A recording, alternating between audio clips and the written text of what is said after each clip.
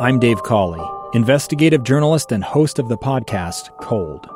Don't miss Cold's new Season 3, where I look into the unsolved disappearance of Cherie Warren, a woman last seen leaving her job at a Salt Lake City office in 1985.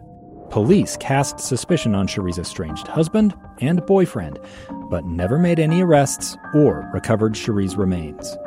Find Cold Season 3, The Search for Cherie, anywhere you get your podcasts. KSL's top stories on the coronavirus. I'm Maria Shilaos with your daily coronavirus update. Utah Department of Health reports an increase of 1,200 new cases in the last day. That total includes 287 school-aged children.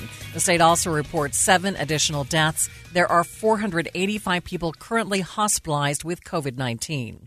Utah's governor says the Delta surge is overwhelming healthcare workers right now. KSL News Radio's Mary Richards reports. Governor Cox says we are not at the numbers from last winter, but with short staffing and fewer beds, the ICUs are full. We need people to make the appropriate decisions in their lives to protect themselves, to protect their family members, and to help protect our communities.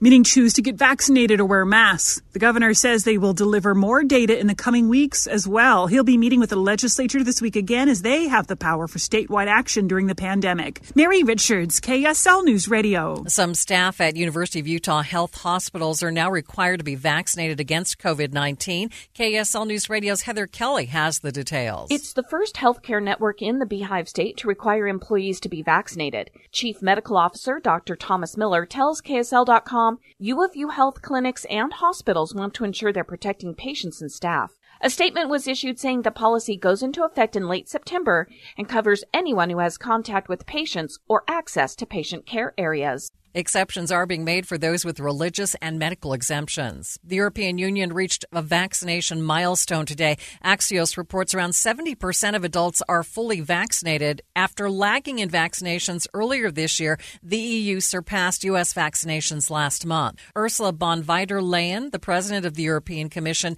is still urging residents to get a vaccine, saying the pandemic still isn't over.